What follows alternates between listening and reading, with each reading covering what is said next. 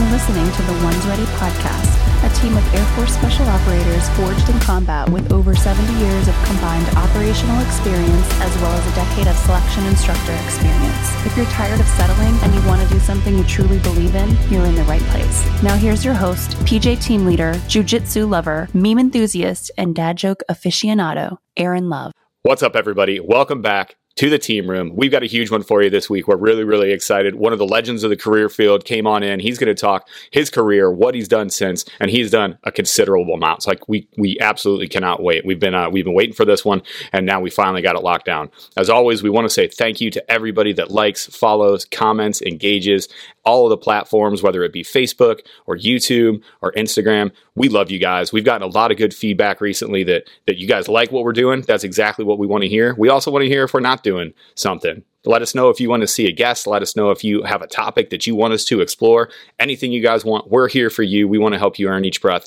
It's a whole reason why we're here. The other reason why we're here is to get you the best possible, not only information, but training, equipment, and supplements that we possibly can to help you guys in your journey. One of those is Hoist. Hoist has IV level hydration. As a J that passes pasta water, I have to understand and know what that means. For you guys, it means you can absolutely thrash yourself, throw a Hoist down mid-workout, after workout, pre-workout, and it will literally help you be more hydrated. Use code ONESREADY at checkout if you want to order online. Their shipping is fast. They get it to you right away. And then look around for them. They're popping up literally everywhere. So look in your shopettes. If you guys are active duty, look in your shopettes, look in your commissaries. If not, they have them at Kroger. They got them at Albertsons. My favorite is the dragon fruit. Still, orange is a close second for me, but we love Hoist. They're awesome. Go over, use code ONESREADY at Hoist, Drink Hoist on IG or drinkhoist.com, and you'll get a sweet discount. All right, with that out of the way, Chief, I will never be able to call you Tony. It's never, ever going to happen in my entire life. You were my chief. You were one of the chiefs of the career field. I believe you were the career field functional manager when you were in. So you were always going to be chief to me, and that is never going to change. But Chief Tony Negron, welcome to the team room. Thanks for coming on. Yeah, thanks, guys. Man, it's an absolute pleasure to be on here. Thanks for inviting me. And yeah, I'm looking forward to it. Just one clarification, though you threw out some amazing accolades there. I was actually never the CFM. Okay. Yeah, I was the AC. I finished off over at Langley Air Force Base, where I was the career or Air Combat Command functional. But then I wanted to take a different path after that. But thanks a lot.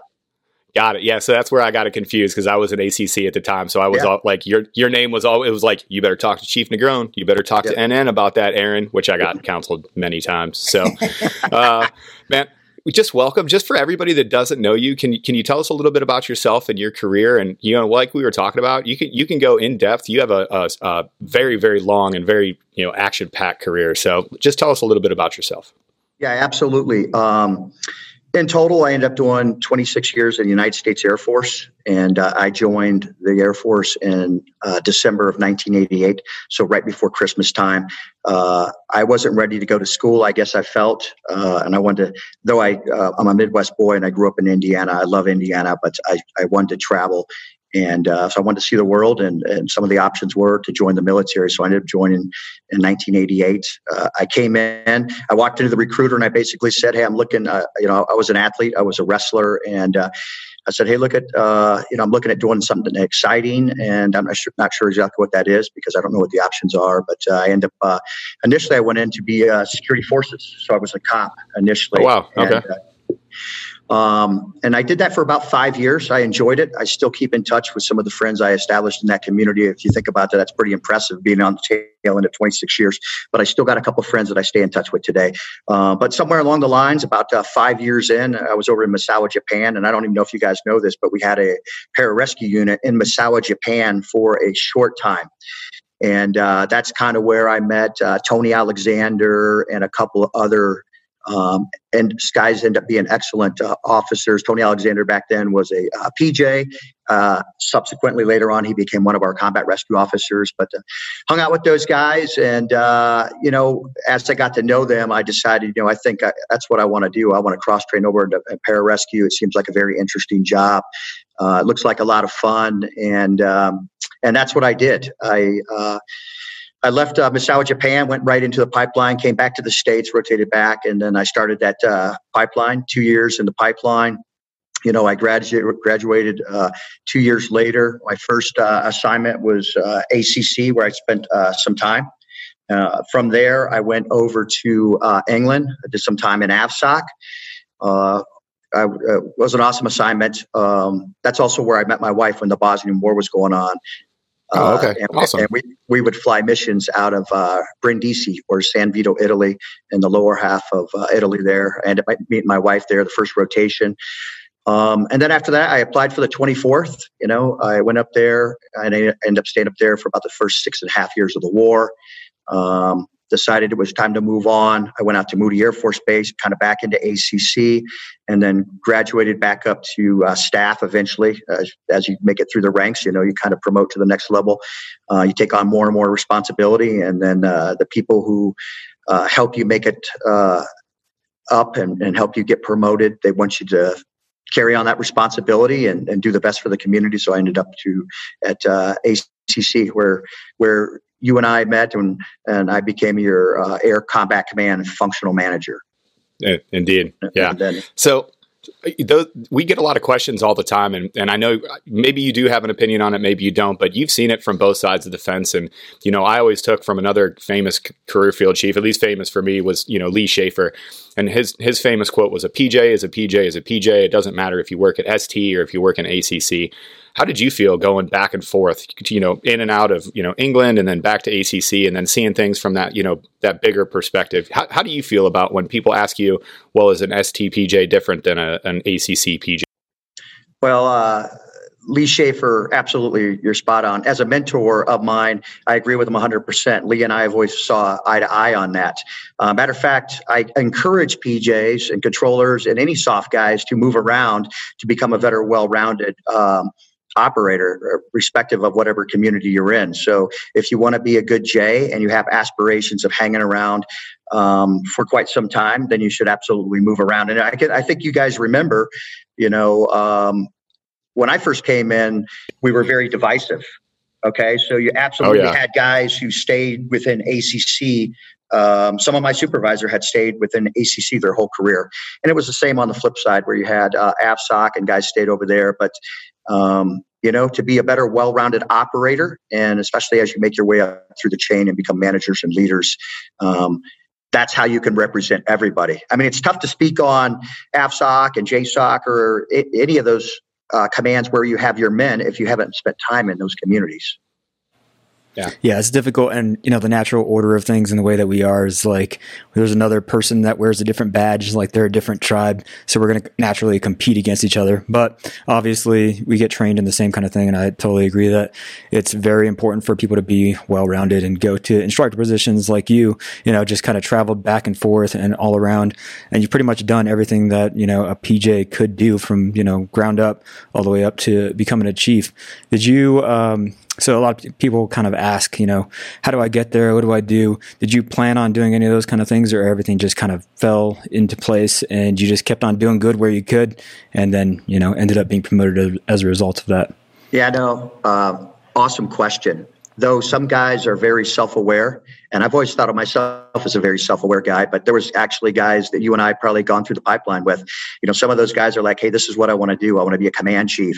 I see myself in 10 years going off to be a helicopter pilot. And no, I didn't do that. What I did was, I wanted to graduate NDOC. I wanted to be a PJ. And then subsequently after that, I went right into the next role of like, hey, I want to be a great PJ.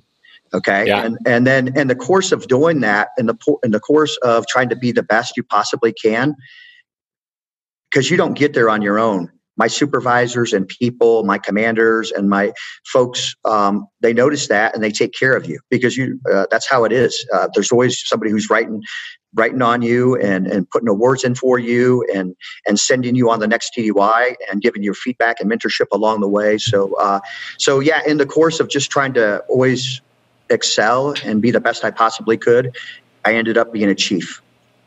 I guess it was that simple. It's not simple, but if you break it down like that, and that's how I try to mentor guys. Hey, man, just try to do the best you can where you are in that place and time right there. And hopefully the people around you will notice. And usually with folks like us in our communities, they absolutely notice. They always take care of the guys who are packing the mail, the sled dogs. Yeah, and I think that's super important to just point out for those people that are listening right now, because there is kind of, if you go back to the normal Air Force, which I am right now because I'm a PA and I have to do 2 years, in this kind of career We're so field. Sorry. We're so sorry, Brian. We're so I'm sorry. Here Listen, it's way looking better at you on this guys side of from the like the cage, gas. just like, hey guys, can I come back? But, just the kind of personality types and the way that they go, they look for, okay, how do I get this next bullet? How do I get this bullet? All this, just trying to chase award packages rather than chasing what actually matters, which is, doing the best you can with what you got, because it's the right thing to do, not because you're trying to chase anything like that. So I just want to bring that up. So speaking of, continuing to achieve and make yourself better and all that kind of stuff, once you got out, you had the chief, you had the retirement, obviously you can't sit still. So you ended up starting up some other stuff. So first one we'll talk about is SEI. So can you just kind of explain to people what SEI means and what you guys do? Yeah, and if I could just give just a little backdrop here. So as you guys know, SEI actually was owned by a legendary PJ chief by the name of Wayne Fisk. So Wayne Fisk started up SEI a while back, and Wayne had been a mentor of mine for a long time. And as I started to approach the end of my career, I'm looking at the off-ramp, and I think he was looking at an off-ramp also. And, I basically, and like you said, I knew I just couldn't come out and just start golfing. I felt too young. Yeah.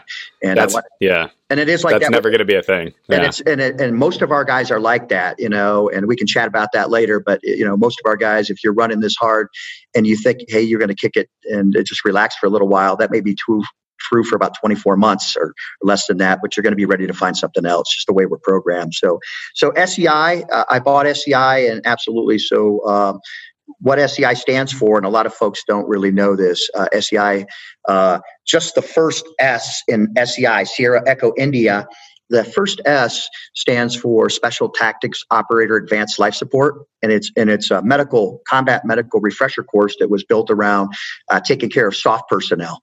And then the E is etc. It's that simple, etc. Institute. So it's pretty much everything. So you took being a jack of all trades and you connected with that. And Chief Fisk, like I was lucky enough, the very first time that I was aware of what a rusty nail was, yeah. Chief Fisk toasted us. We were getting ready to leave for a deployment from the blue team room in North Carolina. And he actually told us what the rusty nail was. It was the first time that I'd ever seen it. So it's funny. I can hear Chief Fisk's voice in my head just being like, yeah, it's all this other stuff and et cetera. We're going to call it SEI. That's right. Because if you think about the nature of what we do within pararescue, but if you include even all of our soft counterparts, the SEALs, the controllers, MARSOC now, and those guys are all part of the larger umbrella of our soft force. That's what they do, man. They're covering all kinds of stuff when it comes to shoot, move, and communicate. All right. And so the biggest portion of SEI, what you guys do, the first pillar is basically professional instruction and trying to, train guys to be leaders and all that kind of stuff. If you go to the Instagram, the SEI Instagram, it has a bunch of pictures of the professional seminars that they do in person. And then, obviously lots of mentorship involved. And most of the PJs go through this kind of course and other operators also. So can you tell us a little bit about the classes and who the instructors are, that kind of stuff? Yeah, obviously on the training side, the professional training is it's all housed in shoot, move, and communicate, and all those type of things. Anything that you guys might want to do, but professional development is the stuff I really wanted to grow for all the stuff that we just chatted about just in the last couple of minutes. I wanted to continue to stay involved and well-round our individuals outside of just shoot, move, and communicate. Because I know, and we know that, hey, if you want to be stronger in those areas, then if you can grow some of those leadership aspects, and now that we have POTFF, Preservation of the Force and Family, on board, there's a lot of pillars and things that you can do that reside right up inside of POTFF that make you a better overall operator. So, within SEI, we're developing the professional academy. or the ProDev Academy. And that's exactly what it is. It's the well-round individuals outside of just shoot, move, and communicate, a whole person concept, all the way down to even finances, helping them be successful as early on as their career and mint them in financial stuff. That way, when we see them at the end, they're a lot better than what maybe they might have been if they wouldn't have planned for that. You got to put time on your side. And that's one thing I tried to do early on in my career. And it's helped me and allowed me and others to be successful on the backside of a soft career. And so, the interesting thing about, like we're talking about starting businesses and all that kind of stuff after we're done with our career, for me, it was once I was an instructor and I really saw how much people could benefit from, just podcasts and, little posts on Instagram. Like, wow, people actually are being helped by the things that I'm saying. And it was really awesome to just be able to reach out and help guys like that. What was kind of the catalyst for you to start the SEI thing and then start making, the products that you have, focusing on leadership, focusing on, from every cent that the person's spending until the leadership portion, pretty much your focus on all that kind of stuff. What made you want to go and do that kind of venture? Yeah. I guess initially what it was is I started to see there was just a huge difference in between where guys spent time. You know how we were talking about guys spending time in AFSOC and then some guys staying with an ACC, maybe some guys spending time at AETC. I had noticed at some commands or within some certain units, they had institutionalized processes where maybe if folks were weak in leadership, they started to put some things in place that maybe you didn't have all the best leadership skills, but you were a great operator. Okay. So they put things in place that by default, we're going to make you do good best practices that are going to help you. And we definitely know they're going to help your people. So anybody working underneath you, if you start to do a couple of these things and use these best practices, that your people are going to be better for it. So that was my plan is, I wanted to come out, and the best place to really do that is when I first took over SEI, because it was my chance to kind of be the boss. There was no bureaucracy, and on Monday, if I decided I wanted to put a change, on Tuesday we could do it. It was that simple, and so I'm like, you know what, we could take what's in our head. I can get with some of folks I've really respected, mentors and leaders out there and other folks in corporate through connections and say, hey, look, I want to build something in the way of leadership, but for leadership, like for our type of people, warriors and things like that. Because regardless of what people think, and believe me, I've learned through trial and error also, just because you're a great operator, a great tactician, a great SEAL, a great PJ, doesn't mean you're a good manager or even a good leader. And I've seen it my whole career, and I'm sure you guys have. And sometimes I think our folks get confused on that. They automatically think that, hey, I'm so good at my job that people will follow me and that you're doing a great job just because you're good at it. Well, nothing could be further from the case. A lot of times guys, they might even undermine each other. They talk behind guys' back, but sometimes they don't say it up front to somebody. So that's really was the impetus behind going forward with SEI and expanding SEI and to taking on this whole professional leadership academy. I just wanted to make our operators better in the long run. And I know that the professional development part would make them better at their shoot, move, and communicate and help with their families. Because for the better part of my career, I've seen so many of my friends go through divorces, folks that I've never thought would go through divorce. And so it was a sustainment thing for me, how and for us, how can we better well-round these guys, make them better operators. And I know they're going to be better operators if their families are taken care of, and if they can learn some of these fundamental skills and practice them, because it does take rigor. A lot of folks don't realize that, but you got to put time into it, just like you do your shoot, move, and communicate stuff. I know that was long, but yeah. Right. No, that's awesome, Chief. And for the people that are out there, I think differentiating between the training side and the development side and where they overlap, like how do you kind of see that all coming together? Because like you said, if you crush the development side, like that could make a guy a better operator. But if you crush the operator side, could that bleed over into the professional development side as well? Like how do you connect those two and make it make sense in people's heads? Yeah, the way I kind of see training, which is absolutely what we do, and so many of, like you guys do every day, and so many of my friends who are doing training courses, we go and we train every single day, but it's initially when I was a J, and I never went to really any of these professional development courses other than your Air Force PME courses, NCO Academy. And then when I became a chief, I went to CLC. I was lucky enough to go to CLC, by the way, where they sent me to actually out to a Darden School of Business. And I'm like, wow, this is pretty awesome. They really brought in some high-end corporate type of folks.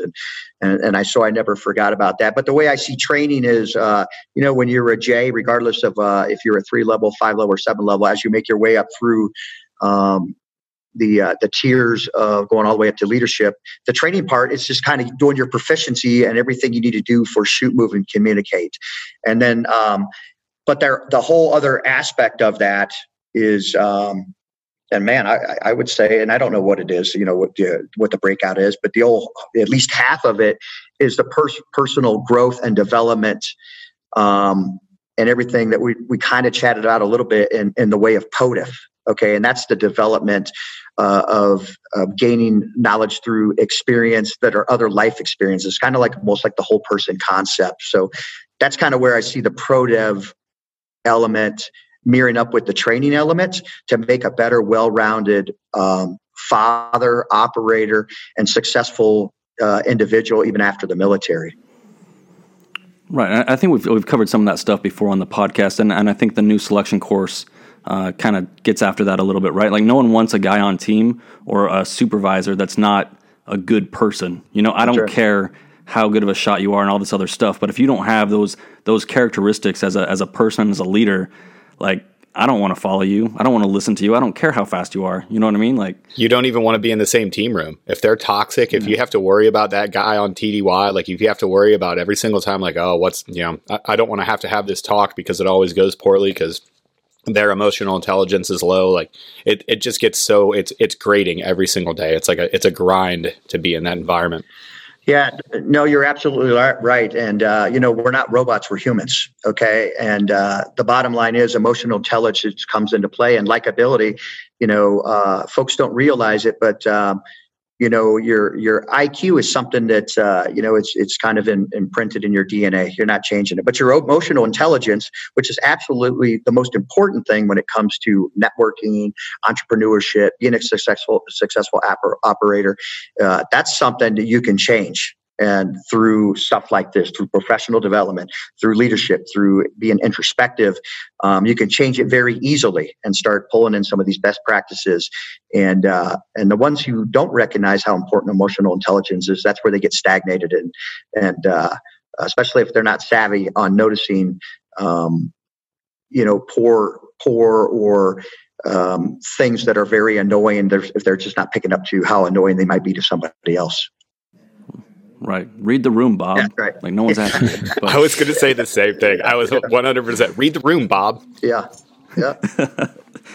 So what is it about the way that SEI goes after the ProDev piece of it that makes it unique and beneficial for the operators out there? Yeah, I think the biggest way to look at it is that obviously POTFF has come on board, at least within our community.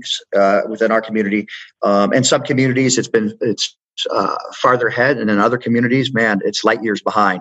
And then as that comes on board, the teams are starting to do more of that internally. But maybe the best way to look at it, with everything that's going on between, the deployments that guys have to do, short cycles, AEF rotations, if we're just talking about the Air Force type of guys, between everything you have to do in support of civil SARs, even NASA, when we're talking about, specifically our pararescue and guardian angel community, that's a lot to take on. Okay, now you tack on CBTs and everything else and try to get a little time with family.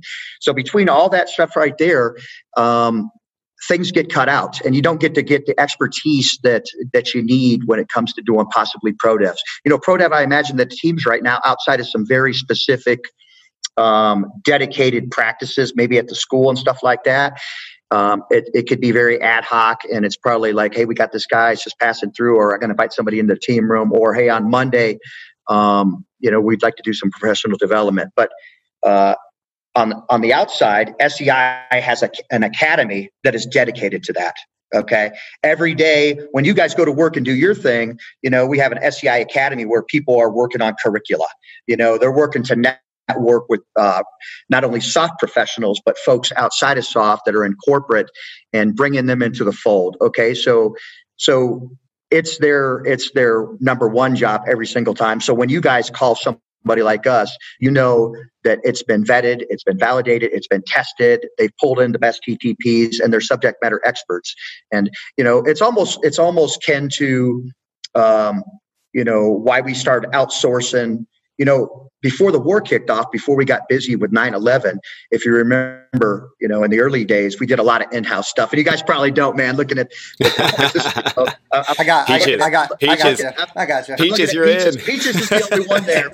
Peaches might be the only one there, but Peaches, Jared probably remembers, man, we tried to do a lot of internal training, but as you start to pick up the pace and you start to get very busy and now war kicks off, okay, well, we start outsourcing a lot because while, we're all concentrating on the war, and even the guys who taught us the 7 levels and the really experienced guys, they're saturated and task saturated with the war. So we start outsourcing because if you break down those lanes of extrication, even something as basic as that, there's somebody out in the civilian sector that's doing that every single day.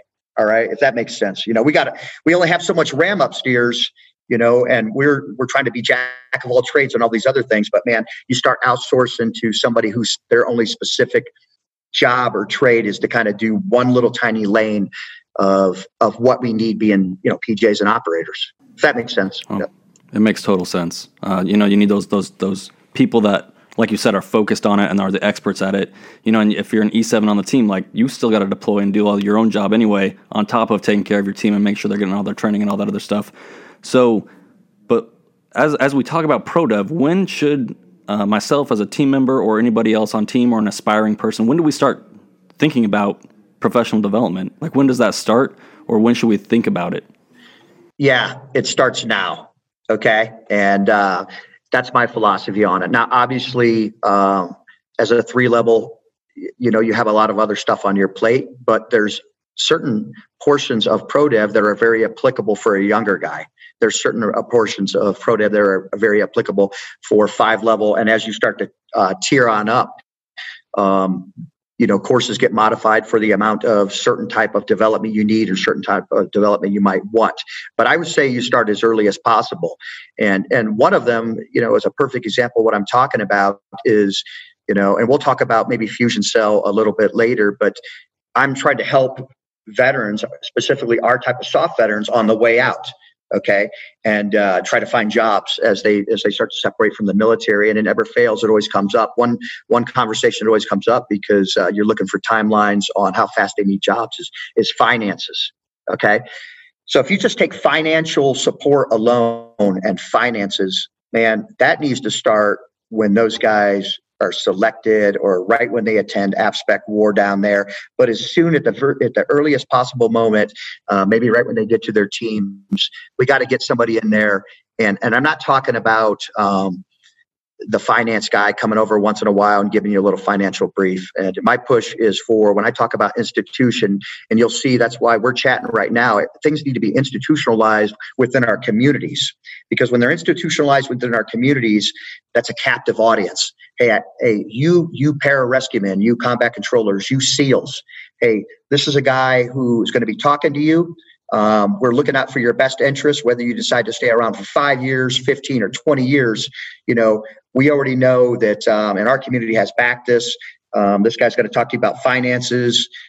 He's backed by our communities, and we want to make sure you guys are successful on the tail end and stuff like that. So that's just one small little piece of professional development.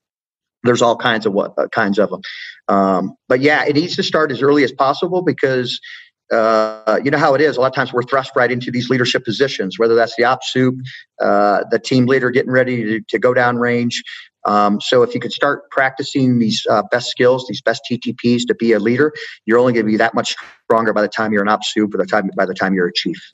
Well, and to that point, let me just pull the curtain back for everybody that's listening. You're going to be put in those positions long before you feel like you're ready for them. as a guy that's found myself in the seat and just being, Trent and I had a conversation the other day where we were joking about, there was a conversation we had the other day and somebody looked at me and I was the adult in the room and I was like, wait, hold on. When did this happen? I'm the adult here.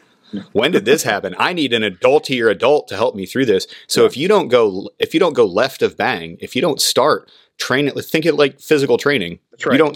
You don't start physical training when you like a day before the event, right? You have to start weeks and months and years ahead of that in order to be ready for your event. So right. I'm completely and totally I'm north-south over here all day agreeing with you, because unless you start that pro dev as early as possible, you're going to be put in those leadership positions early. And it might be, you might have a day's notice. It might be, hey, things fell out. You're the leader now. I need you to lead. And we have a no-fail mission. You have to be ready. That's right. Yep.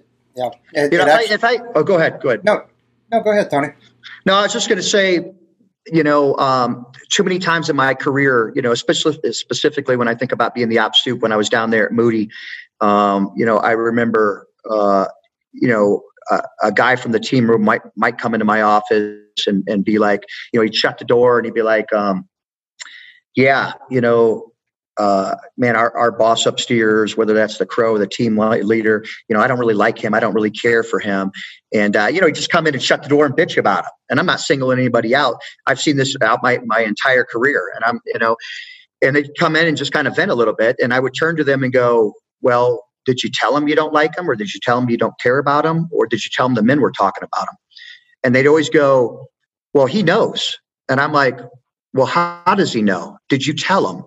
And then they'd be like, well, he knows, everybody knows. And I go, I'm not asking that. I go, did you tell him that, he's not a good leader or that he sucks? Okay. Did you share that with him? He's like, well, I didn't, but I'm sure somebody did. And I'm here to tell you sure somebody did is not a good way to look at it. Matter of fact, what I've learned more than often is that, a lot of those guys don't really know. And it's a two-way street. You need to talk to both of them. The guy coming into my office is doing us a disservice by not sharing that and by not being transparent, because a lot of guys, what you should do is you should give him a chance to try to change, and he needs the feedback. And we're always very good at doing feedbacks, after a jump, after a mission, after some sort of scenario. But all these little stitches, all the fabric of what that hold a squadron together and to make an organization run like a finely oiled machine. That's the stuff right there. And it's those little bitch sessions or somebody undermining the commander. I just wanted to share that because that's was kind of a little bit of the impetus for the leadership type of stuff, the leadership development. And it needs to start early so guys don't get set in these bad habits. They need to be professional from the beginning, need to learn how to be respectful, not undermine, and they don't understand it. Something as simple as, the DO talking, the Crow talking in the back of a team room, a SEAL commander maybe giving some advice, and three guys in the back room rolling their eyes. It can be very destructive.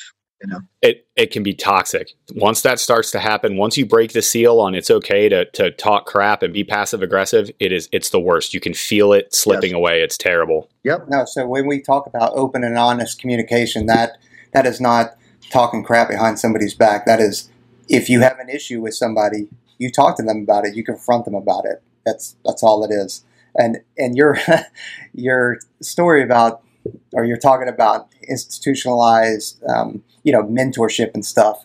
It reminds me of a time, this was, I don't know, 2001, 2002, young senior airman probably, I think, Petrus, decided to go out and buy a Jeep Wrangler, used Jeep Wrangler. And I don't know what it was, 20-something, it probably wasn't 20-something thousand. Oh, it was 16,000, that's right. And I showed up to work into the team room the next day. You know how it is when everybody gets a new car, everybody wants to see it. Well, the LT pulled me off to the side and he's like, hey, do you mind if I take a look at your contract, your loan paperwork? I was like, yeah, sure. He looked at it, did the math. He's like, hey, you realize that you paid $16,000 for this. At the end of this loan, you're going to end up paying $35,000, right? Yeah. Oh no. So Pete, you got hit with that. You got hit with that 24% APR right off base, homie. Yeah. Except I didn't go with a V6 Mustang. So, all right. But what he did, and he didn't have to, he could have just said, hey, that sucks.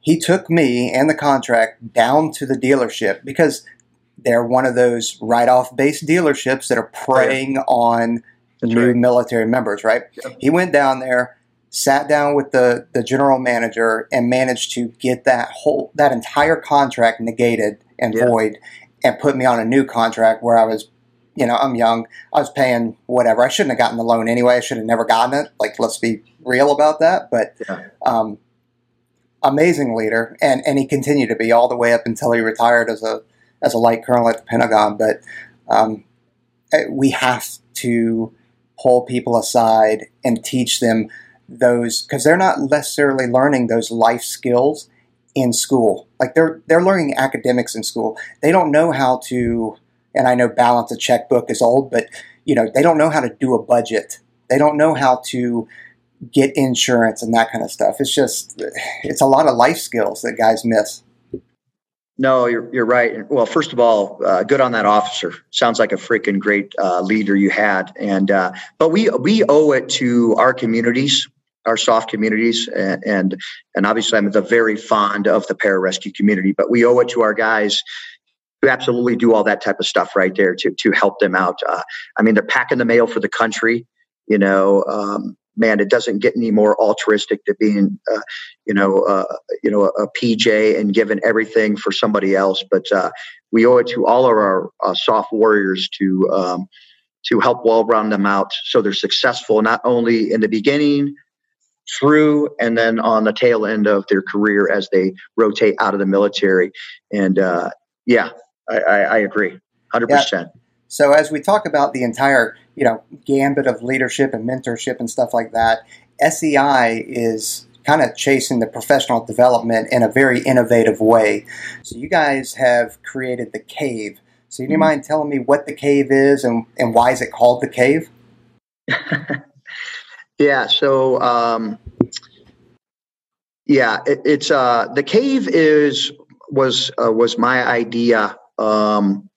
And initially, I think you guys talked to Shane. I wasn't sure where, and initially when I have an idea, a vision on something, I don't normally try to get too attached to the name of something, so to speak. It's just kind of something I learned in business. At least being out here, you got to maneuvering and kind of moving out and having momentum is kind of, keeping up or outpacing the churn is probably really the most important thing we really got to deal with. So, but the Cave was, when you start talking about all this professional development and everything we kind of been chatting about right here, it was our continuation process, or the repository on where to house all the information that we're trying to build right now, i.e., kind of this podcast and future podcasts on leadership, information that is out there on the internet,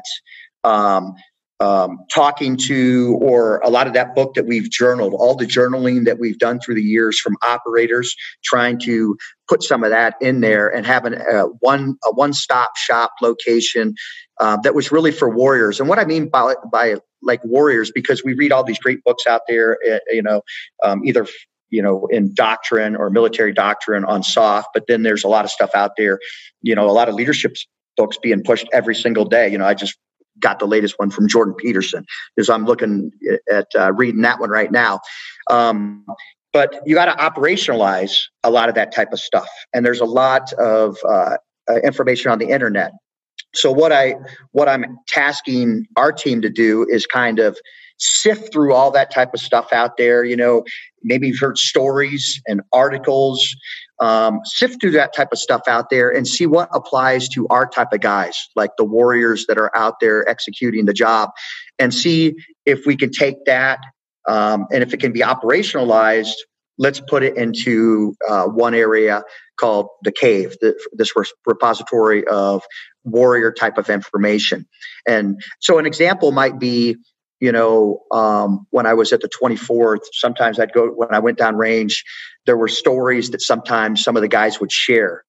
right before we went out and did an op, like maybe the Stowe would lean over and just give us a fast little anecdotal story on, maybe it was a biblical David versus Goliath or something like that. And I always thought that was really cool. I always thought that was neat how they could recall that and then at the very applicable time do that. So, I have a guy right now tasked with going out there, find whatever you can across the internet, whatever, even tapping into other sister services and finding stories like that. So that might be under, and I don't know how, because right now we're just trying to build it, but, I want to put that under, whatever we're going to call it, anecdotal stories to share, and guys can sift through that and go, hey, I'd like to take that and put that in my toolbox. Here's a moral, like that one's very applicable to us. And so that's kind of what it is in a nutshell. Now, also, as we run these professional development classes, there's the curricula,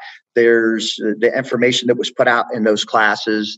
That's just a no-brainer. That'll be stuff like that. But the other one, the part that I'm really excited about is, having folks go through, sift through all this stuff, find out what they can operationalize, and then, put it in the cave. So who's going to have access to the cave, and is it ready to go now? Are you guys set? Yeah. So the way it's working right now, or how I think I'm going to do it, and you know how things are, man, through life, things could rapidly change, So in my head, I feel like who's going to have access to it is, like our communities, or folks maybe who hit ProDev, and I would just give them, as they come through and hit ProDev, give them, access to it. But I think it's probably going to morph out of that, man. Like I care so much about our, if we're talking about our community right here, our AFSPEC warriors, but, then if I'm going to open it up to AFSPEC warriors, why would I not open it up to, all the soft guys who are out there executing this job just to get the word out on, but it's definitely going to be, it's geared towards warrior leadership type stuff, Yeah, definitely. I'm sure you'd agree, but as an active duty member, I would have loved to have had this, now, but also when I first came in. And, if these guys have that ability to access this, even if in small snippets before they even join, that's huge because they get an idea of what the community is about. They do it through our podcast, but I think SEI brings a whole nother aspect of it. As definitely a professionalized professional development system. Yes, absolutely. Yep. Yeah. Okay. So, man, I'm excited about this. I'm really looking forward to diving into some of this. Yeah, that's right. And I'm sorry, Jared, you were asking. So we're still working on it, but I hope to have the cave, or we hope to have the cave, up and running. And I would say by, the third quarter of this year.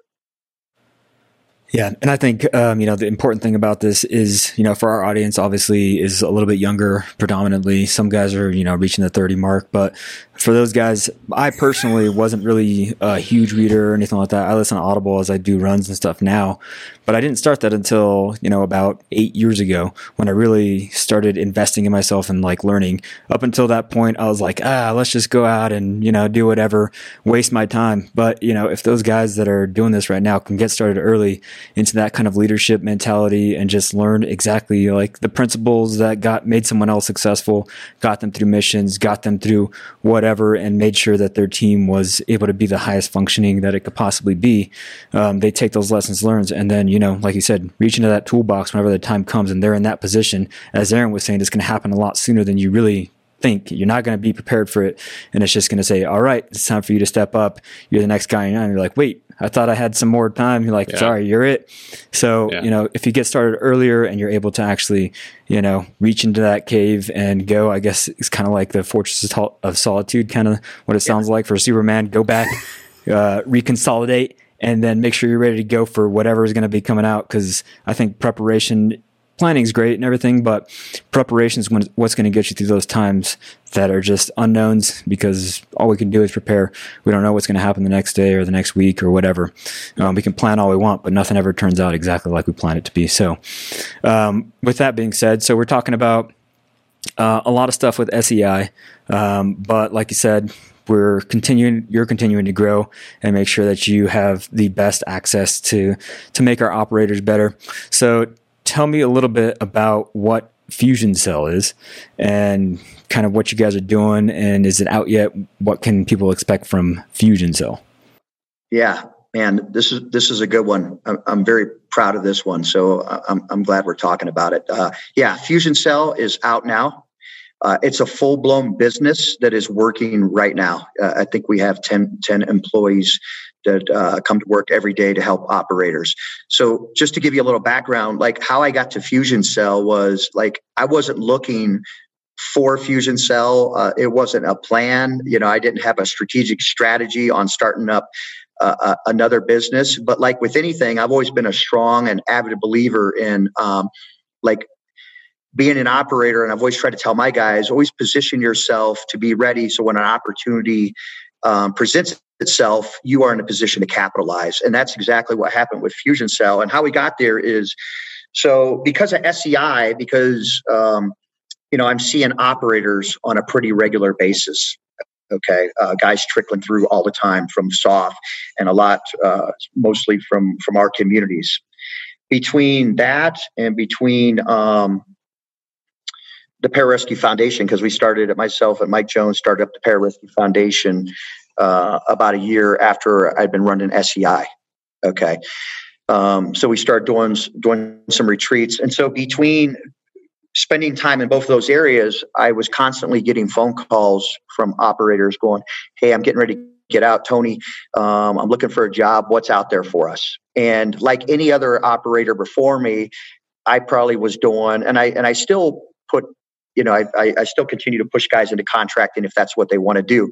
But at the time I was asked back then, I absolutely was just pushing guys into contracting. And subsequently what happened is 5 of my really good friends, guys that we probably know in this room, got hurt, killed, or maimed doing contracting gigs.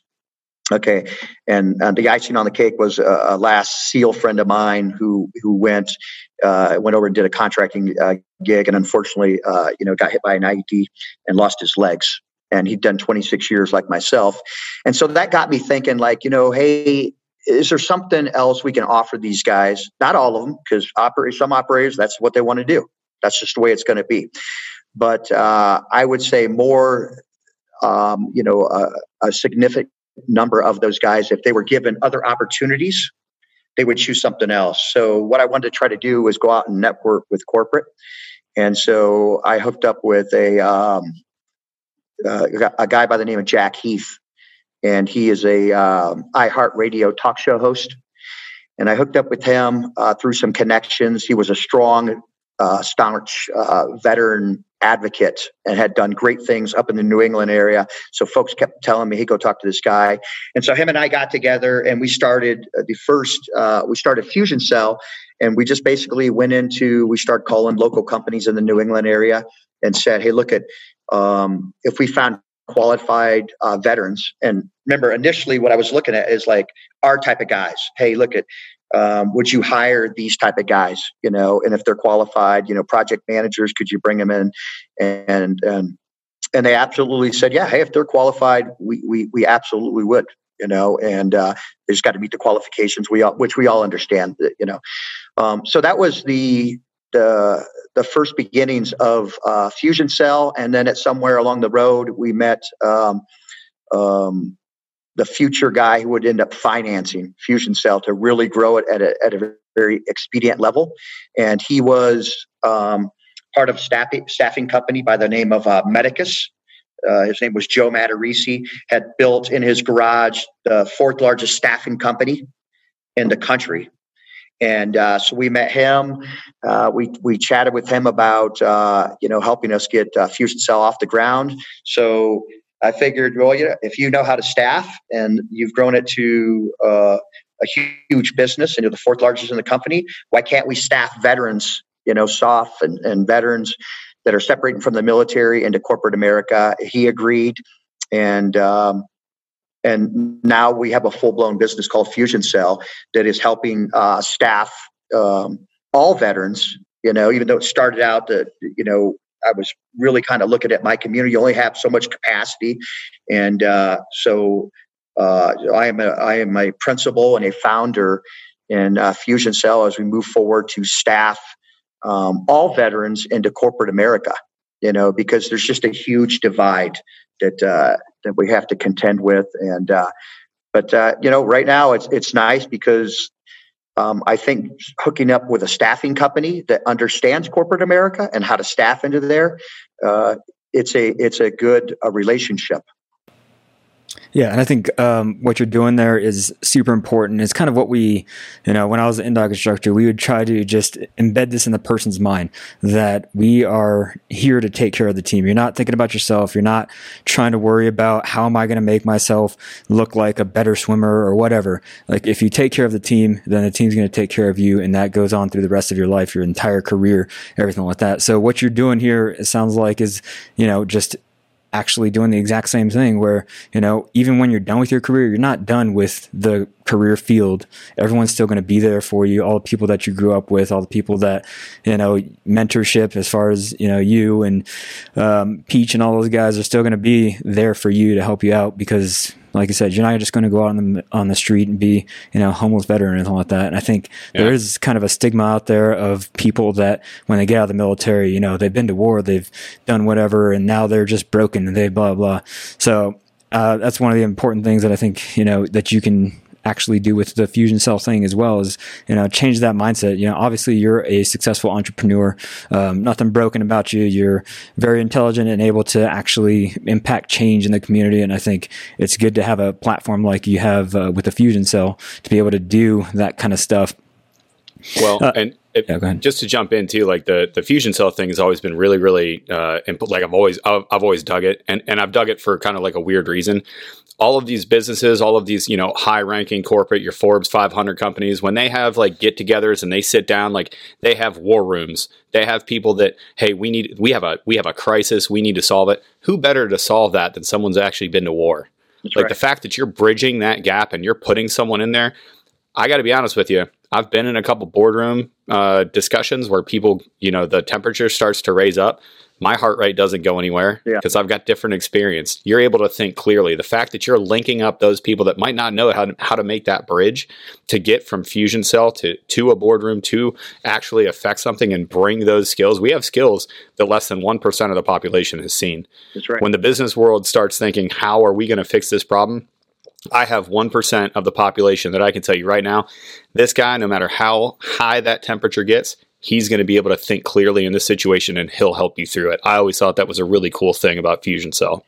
Yeah, it's interesting. And a lot of folks, they may not even know this, but so it's all these connecting of dots, and before I went to separate about 2 years, right. Even before I knew I was going to buy SCI, I was talking to a combat control friend of mine by the name of Kyle Stambro, who's very successful today. And I know Jared knows him very well, but I was talking to Kyle and I go, hey, I might get out in 2 years. I could stay around a little bit longer, but, I go, so who do we contact when we go to get out? Like, what's the network? Is there a network out there that helps us get jobs? And Kyle goes, and he gave me the big goose egg. He goes, no, there's nothing out there, nothing I know. And now you have your associations, your foundations, and all that type of stuff. But that's not what they do. That's not their job. They have different charters. So with Fusion Cell, my attempt and our attempt, we're building. So we have a little LinkedIn site right now, but I'm not going to house it there. I'm going to house it somewhere. We just got to find the right platform. But it's really connecting the dots of all the dudes, all the generation of warriors who've gotten out. I've even talked to guys all the way back to Vietnam. I sent out a letter that basically, and I've chatted with all these guys and we had a great response back from them. So there's all these guys who've got out before you guys and before me, that they get out and they matriculate and make their way up into Fitbit, maybe even Google. So we have these guys that are in these big companies now. Some are presidents, some are CEOs, some are running HR departments, but they're out there, but they're not connected. You see what I'm saying? Once in a while, they kind of rotate back and they come to the reunions and they we all get together and have a good time.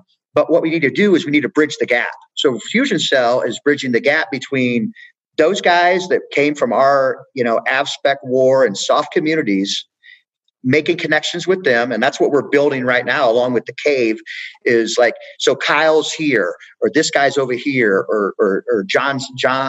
And like, so the way it will work is we make connections with all those former operators who got out and put them in some verticals. Hey, this guy's in business.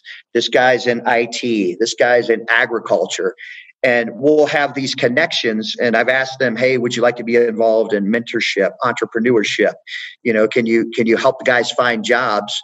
And so that's what we're trying to build. We're trying to build a network of folks that came from our communities that are out now, and they've been out for quite some time, that can give back. So when you guys go to leave, and the next generation of guys go to retire, they can, like when they turn to somebody like Kyle, I turn to Kyle, they can turn to somebody and go, hey, who are we calling? I'm getting out. I need to find a job. I'm not sure what I want to do. And I need a starting point. Fusion Cell. That's who you're calling.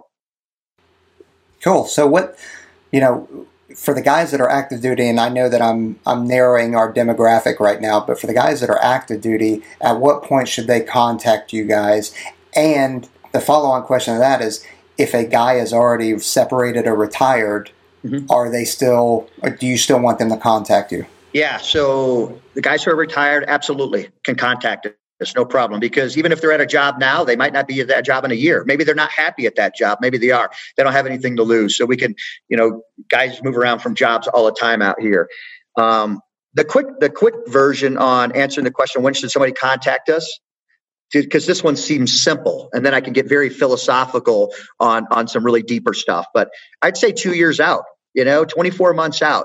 A lot of times I get calls from, hey, Tony, I'm looking for a job. And I'm like, okay. They call me on Monday and they're like, I'm looking for a job. And I'm like, okay, how much time do we got? Well, I separated Friday, like the 2 days prior, 3 days prior. Come on, man. Come on, man. Help me help you. Dude. Come on, dude. It happens a lot, and so I'd say 20. Now, going back to our initial conversation, what you and I and all of us been speaking about for the last, 40 minutes now, probably, is we need to start them as early as possible. Now, that's where it gets crazy, Jared, because you're like, well, what do you mean, Tone? I'm telling you, when guys enter our communities, and we'll talk specifically about AvSpec War, but I would say this freaking canvases all soft guys. You start them out early. You make sure they know about it, okay? Because we can start. So while our warriors are fighting on the front line and shoring up a safety net, for our country, somebody like Fusion Cell gets to know them. They mentor them. They know what they like, what they don't like. Okay. And because you don't know if somebody's getting out in 4 years, they're going to do a 4-year tour, 8 years, or they push to 30. And all it is a simple conversation, because here's why you don't want to wait till last minute. This is what I'm learning out here. Like, say a guy wants to go into cybersecurity, which is, by the way, a really good idea. If you don't know what you want to do, go into cybersecurity. Okay. And I'm not talking about knocking out degrees. What I'm seeing out here these days is there's certificates, there's requirements, and there's little tiny bridge courses, little things you can do that are sometimes more important than the damn degree. Okay. So like if a guy tells me, hey, I want to go into cybersecurity, I'm going to go, I need you to knock out these 5 certificates. Okay. One might be 12 weeks long. Another one might be an 8-week, this and that. But that's not something you want to do late, down at the last minute. But if we can mentor guys and they're like, hey, look at, even if somebody tells me at 5 years in, like, hey, look at, I'm not sure what I want to do. I might do one more rotation, but I know I want to go back to Indiana. I know I want to go to Georgia. That gives us time to, because remember we were talking about that emotional intelligence and all these other type of stuff. I'm telling you, it's done no differently out here than it is in the military when it comes to relationships and meaningful and trusted relationships. You need time to massage relationships. So, Jared's like, hey, I want to go back to my home state. I'm not sure what I want to do, but hey, there's 3 companies I'm interested in. Well, you know what? Dish me those 3 companies. While you're still in, give me a couple years to massage the relationships, and that, because that's how it's done, man. And that's why I'm saying, I know it sounds crazy, but you start them early. So while you're fighting the war, let somebody like Fusion Cell keep up abreast of what's going on in corporate and the civilian sector, so you don't have to worry about that shit. I dig it. Okay, email. Easy. Yeah, I was going to say, your inbox just blew up. Congratulations. Like whether we like to admit it or whether they like to admit it or not, there are actually a lot of guys in the career field, guys and gals in the career field. And actually outside of, we've gotten a lot of feedback that people not even associated with us are listening to this podcast. So You heard it here first. Like, get a hold of Tony at Fusion Cell, drop your email, make your intentions known, and let them help. It's why they're there. Yep, absolutely. That's awesome. But on top of not only SEI and Fusion Cell, like you mentioned earlier, you're also running the Pararescue Foundation, correct? So coming from an outside perspective and as a well-known, PJ fanboy or groupie, could you tell me a little bit about what the Pararescue Foundation does or anything like that, or its background? Yeah. So in a nutshell, and we started. It's only been around for I guess maybe we're coming up on 4 years now. So there's a team of us, mostly PJs, and now we've brought on 2 more Crows. But just to kind of encapsulate what exactly the Pararescue Foundation does. Now, there's definitely pillars, but this is kind of what I share with our operators. If there is something physically, mentally, emotionally that is keeping you from being the best operator you can be and being the right father for your family, and just if there's a distractor out there that's taking your mind away from that right there, then you have the foundation you can reach out to, and we can get you either networked with somebody or give you, the financial support you might need to go and help get some assistance for that type of stuff. But so that's where the foundation is. We offer retreats, we offer programs. It's very different from the association. The association is a great entity for pararescue, and I'm talking specifically about the Pararescue Association. It's been around a long time. They have a little bit different charter. They absolutely help pararescue men, but the foundation's charter is hemmed up right in, just helping our warriors keep them focused and on the mission that they've dedicated their life to, and keeping them strong family, fathers, husbands, and sons, for their family and extended families. So it's a great opportunity. It's an absolutely, I try to share this with the guys, and I've gotten very different on it. I always used to give the brief and not solicit anything from them. But, it's not like we're loaded with money, and we never want to be able to deny anything to any of our pararescue men, our combat rescue officers, and we never have. And the thing is, it's so wonderful because it's not this huge foundation yet. It's not like Tommel's big, and you got the SEAL Foundation. Matter of fact, last time I checked, there was probably 48 SEAL foundations. You have one foundation. You have the Pararescue Foundation, and what a great thing. So I always try to tell the guys, hey, look, if you can go and give $1 a month, at any given time, we are constantly sending PJs and Crows to support programs. There might be 10 guys right now in a program that you guys don't know about it. I guarantee you every single squadron that you're in right now, whether you know about it or not, are using support or funding from the foundation. And that's why I've kind of started to change my message on it, going, hey, look, this is you guys' foundation. We all are, we don't get paid. We are volunteering our time. It's your foundation. So I've probably started to get a little bit more not so passive on saying, hey, look, if you can support your foundation, please do. Because I get phone calls all the time. We never deny anything from those guys. And it's this simple. If they need some money because something happened to cover a deductible, the Air Force can't respond to it, or it's not as reactive and we need help now, I'm like, what's your account number? Where am I sending the check? That's what, Well, guess what? You just got We're already in. We already have been, but guess what? We're going to blow this thing up. I know that Come Sit and Relax. I know that Shelves. I know that there's other entities out there. We're all on a group chat. Like, we're in. So let's go, because you guys have always been there. Yeah, that would be great. And I'd really from everybody at the foundation, guys, I really would appreciate that, because whether you think you're going to use it or not, it's almost like the gun fund. You're paying for the next guy, and hopefully you never have to use it. But, as leaders and managers and supervisors, you should be using it for your people. I mean, look I've always been a big believer on like, hey, we got these retreats. Find the guys who are packing the mail in your organization, because you know how they are. The sled dogs, those freaking they're not going to tell you they need a break. They're not going to tell you they want to go on a retreat. They're just going to keep going to work. That's what we do. We punch a clock and you show up to work, and it doesn't matter how you feel about it. That's right. And you never know if, when, or somebody's going to break. Okay. But what you got to do is you got to exercise good maintenance of our people. Good mental and physical maintenance, and stuff like the foundation, the association, preservation of the force and family. This is how we keep our guys stronger and keep the fractures from coming in, man. So.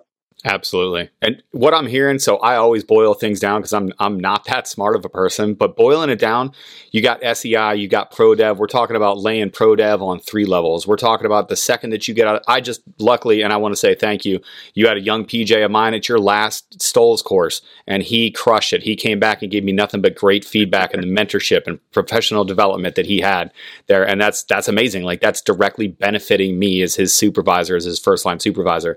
But you got that. And then you're helping guys with the transition to get them into Fusion Cell, and then all the way through the Pararescue Foundation, where you're like, it doesn't matter, you wore the beret, we are going to assist you from now until the time it is that you go to your last reunion. Like, that's cradle to grave to me. And that's how I feel that your specific efforts have set stuff up. So walk me through it. I look to you as a young, E5, E6, when you were my functional manager out in ACC, and we had our conversations.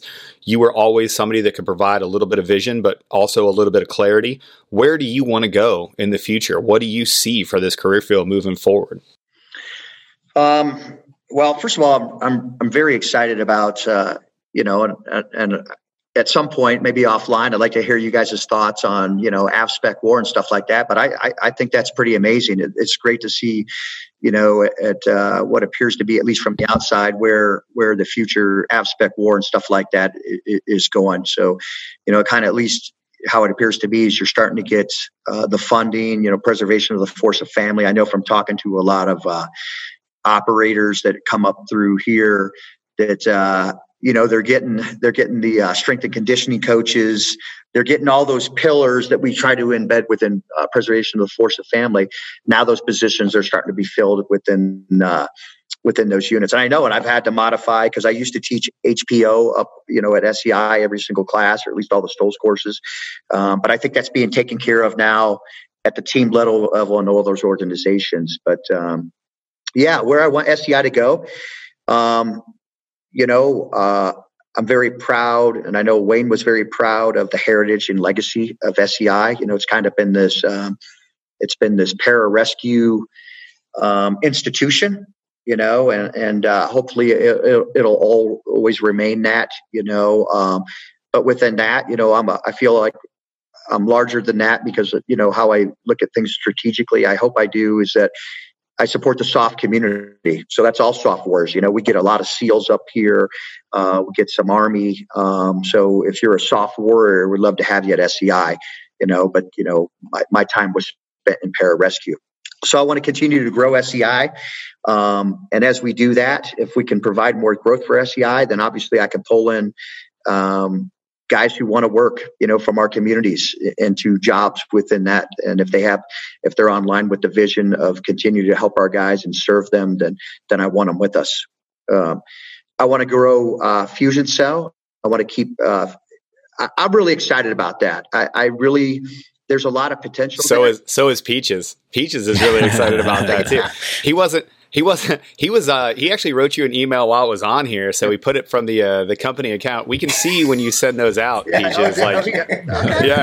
accidentally courtesy copied all of us. Like, hey, you put your email out to Fusion Cell while you were on the phone, my guy. No, that's okay. That's perfect. He's going to hold me to it, and that's the way. That's the way he should. But the reason why I'm excited about the Fusion Cell, because if you think about how long the military's been around, we've been doing this a long, long, long time. But there's always been this huge division between the civilian sector and corporate and the military. And unless maybe you're a 2-star general, you could walk right out into the civilian sector and go anywhere. Somebody out there and within corporate is going to go, well, you're a 2-star general, hey, or a 4-star, I watch Patton so they understand that, like, intrinsically, I think you can lead people, you're at a very high level, but everybody else below and in between gets lost in the shuffle. Hey, I was a chief. Oh, okay. What the hell does that mean? Or I was an E whatever, or I was this and this and that. Corporate out here is very specific on when you go to find a job, you're jobbing for that position. I'm an engineer, I'm an IT person, but like you guys said, we got so much to bring to the fight, man, when it comes to thinking outside the box, or I like to say, think outside the ruck. One of my guys, that's a quote I stole from one of my guys.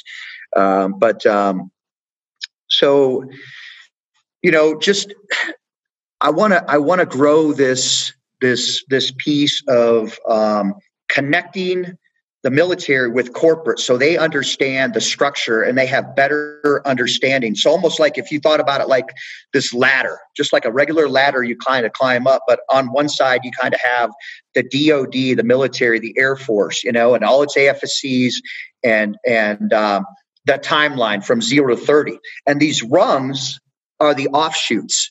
Got out at 4 years, got out at 8 years, got out at 20 years. And you can kind of see, if you get off at 4, you're a little bit younger. And if you get off at 30 or 26, you're strategic. And then on the other side, you have these partnerships from corporate America, where we've let them into the curtain, behind the curtain, so to speak. So they really understand. So an HR department kind of knows, hey, look at this company. We hire from these AFSCs or these rates, these MOSs, but that's really never been done. But I'm just telling you, that's what we're trying to do at Fusion Cell. So, and if we can get these relationships, then you'll have full cradle to grave. Somebody could join the military, and as they're signing up to join the military, they could almost know what job they qualify and where they want to go. Hey, I'm going to come in for 8 years. I'm coming into this job, and I know that I'm going to offshoot at BAE because they hire those type of people from this AFSC, and I could come in. That's such a big company. I could come in and offshoot at 8 years, or if I make it to chief or colonel or whatever, I could offshoot up here, and I'll be a senior executive manager. So I hope I broke that down. I hope that makes sense. Well, people ask us that all the time, Chief. People are like, listen, I want to come in here. I want to do this. I want to do this job because I really do connect with it, but I'm looking to, I don't want to spend an entire career. What are my options after that? That's amazing for our listeners, for people that are making this decision. If you want to plan your life out, because life changes, things change. That's right. But holy cow, being able to map this out 8 to 10 years, I can't even map out. Until 2 weeks ago, I didn't even have a 2-year plan. And then things changed and I had to change that up. Yeah. But if I had that information, especially at the beginning of my career as a cross trainee from the Midwest myself, things might be a little bit different, and you're there to provide that voice. Yep. So we definitely get questions pretty much every other day of like, what can I do? I'm interested in PJ, but what do you guys usually do after you're done with your PJ career? And this is boom. Go check out this guy. This is, what guys are going to be doing for the rest of their career after they're done with this career. And I think it's really awesome the way that you're kind of phrasing it, that you're not selling a skill set, because like you said, there are certificates that can be, purchased. You can learn it in a couple weeks, months, years, however long those certificate takes for the specific job you're going to. But what you're getting for that company is a specific personality, and the way that we've grown up within the career field. And, starting from day one, when you get to selection, you become this other person that cares about their team and becomes a certain type of person that functions well in any environment. As some of the other guys were saying, obviously we're better at dealing with some of the pressures that are involved with stepping up, talking in front of people, making sure that the leadership is taking care of all that kind of stuff, and thinking strategically based on wherever you're at. But we're selling that person that, anybody that's hiring them knows that they're going to be able to accomplish whatever task is in front of them, because we're all problem solvers. We're not just, they told me I have to do exactly X, Y, Z. Like, well, maybe we'll think about it in a different way, and there's a better way to get the job done. Yep. That's just the way that we think, is how do we consistently improve whatever process we're doing, whatever job we get into, and make ourselves better. So I just want to ask the final question that we always ask for guys that are coming in. Obviously, our audience, like I said, is a little bit younger and all that kind of stuff. They're forecasting, they're like, okay, I'm planning all this stuff. I'm trying to, figure out where my life is going to go and everything. What would you say they should do now, or what would be your best piece of advice for a person that is, 18, 20, trying to come into this career field and do all these things?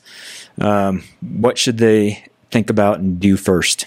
Yeah. So this one to me is relatively easy, man. I wish I got questions like this all the time, man, because it would be a good day. But this is what I absolutely 100% tell people. If they're gonna go into SOF or whatever they're gonna go into, it doesn't really matter. But for the sake of this question, if they're gonna go into SOF and say they want to be, they want to be a PJ, they want to be a SEAL or whatever, the first thing I always tell them is to get a mentor. I absolutely always tell them, once they've pulled the trigger on it, the best way I know they can be successful, at least in my head, the way I think about it is to get a mentor from that job. So if a guy, told me he wanted to be a PJ and he pulled the trigger on it and he was really adamant and he made up his mind, then I would say, okay, if you want, I will mentor you. Or, if you want, that's what I'll do for you, because I've learned a lot of lessons and things like that. And also as a good mentor, I think I can help him out. Maybe he was waffling on that question. Maybe he's not sure. Well, a good mentor can help you find out if this is the path for you. Maybe you should go somewhere else. So unequivocally, without a doubt, my thing is, I always try to tell them, hey, get a mentor, somebody who's navigated that water right there, and the mentor gets a lot out of it also, man. A lot of guys like to do that. I love to mentor guys. I absolutely, yeah, I mean, girls too, man. I love to mentor people. And I think I'm okay at it. I'm certainly not the best, but got a lot of knowledge to pass. And so that's what I say. Yep. And that's exactly why we are here, to make sure that mentorship gap and everything, because we started this thing in the first place because we were just getting so many freaking questions on our own. Aaron was doing the Shadow Spear thing, Trent was still an instructor and doing all that kind of stuff, but he was fielding questions all over the place, and Peach was doing Reddit and a bunch of other places just on our own. And we're like, man, we're getting all these questions from the career field and other people that are trying to get into this thing. Let's freaking, combine our forces and make sure that people have a resource, something to go to, and make sure that, that mentorship aspect is taken care of. As much time as we can obviously put into, fielding questions, all that kind of stuff. And I think it's huge to be able to just know what you're getting yourself into and preparing specifically for whatever you're going to get yourself into. So you guys have any last parting shots, questions or anything for the Chief? No, just a thank you, Chief. It was great to sit on here and get mentorship for you, from you for another hour and 15 minutes, however long it is that we went. Man, I just appreciate it. This was as good for me. I can't wait to send this to my friends in the career field. Yeah. Like normally we talk specifically to people trying to get in, but I think the career field needs to hear this one. I think the bros need to hear this one, because I'll tell you what, man, you're doing awesome things. I just want to say thank you. Yeah. This is 100%, like we were talking about, cradle to grave, everything that people need to do and taking care of our teammates and those guys that we've, went to war with, and making sure everyone's all right on the tail end of things versus, before, where guys just used to get out and then they used to kind of fend for themselves, figure out life on the outside, which is kind of a new world, because we're all used to being, 20 whatever years in the military, and you step outside of that world and you're like, wow, this is totally different, but it's awesome stuff that you're doing right there. So just to recap some of the things that we were talking about, starting with the SEI thing, it was making it more well-rounded and skilled operators that are able to lead and have a high degree of emotional intelligence, being able to operate on the outside and making yourself a better leader, focusing on the professional development aspect. That's what he's doing with the SEI thing. But it's kind of a legacy company that he took over from Wayne Fisk. So, like you said, we're starting a new tradition and kind of grouping all of our assets together, making sure that the person on the other end, the PJs, the newer PJs, and us that are, kind of getting a little bit older in the career field are taking care of each other and taking care of the guys that are, with us. So, and then some of the other things are just, being transparent about talking the problems through the team room, making sure that there's not any dissidence among the ranks or anything like that. And guys are taking care of each other that way. And then the cave concept, there's a lot of concepts that you went through. So I just wanted to hit them real quick. Oh yeah. The cave concept is another thing that you guys need to start doing now as soon as you can, reading and learning and trying to implement those things that you can reach back in your toolbox and make sure that you're able to implement those things when the time comes, because like we said before, it's going to come a lot sooner than you think it's going to come, and a very important idea for you guys to start implementing now in the rest of your life. And the Fusion Cell, I'm super excited about that too. And like I said, all of us are totally on board with that thing, and the PJ Foundation, making sure that guys are taken care of as they're going through their career if they need a break. And that falls on the leadership also to make sure that, people are aware of that. And now, with this podcast and everything, hopefully everyone is aware of that, and we're pushing this out. And that's why I think it's super important to push this out to guys that are on the teams right now, and then people that are joining right now, so they know that they have some sort of resource to reach back, and they're not going to be alone in whatever problems they're facing, engine breaks down, whatever it is. There's always someone there to help you out and make sure that everything is taken care of, because overall goal is to keep everyone in the fight and make sure you're able to actually execute the mission and continue to do good, make yourself better. So again, Chief, we really appreciate you coming on the show. We'll continue to push for all the things you're doing. Definitely a great mentor for all of us to, see all the awesome things that you're able to do and continue to push forward. We're all kind of like-minded in making sure that we're never sitting still and continuing to move forward and making sure that everyone else is taken care of. So we really appreciate the things that you're doing and appreciate your time for coming on the show. So make sure you guys go ahead and check out, follow. He has an Instagram account for all of these different things, the PJ Foundation, the Fusion Cell, and then SEI, all of them. Make sure you're doing that on Instagram, following them, and seeing the mentorship sessions that he's been putting out. It's really great stuff. And continue listening to the podcast. If you guys ever need anything, like we said, we're always here for you.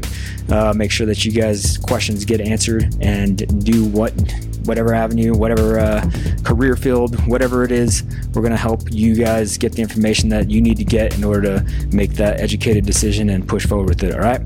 So hit us up anytime. You guys go out there, earn each breath. We'll see you later. Later. Train hard. Thanks, Chief. Booyah.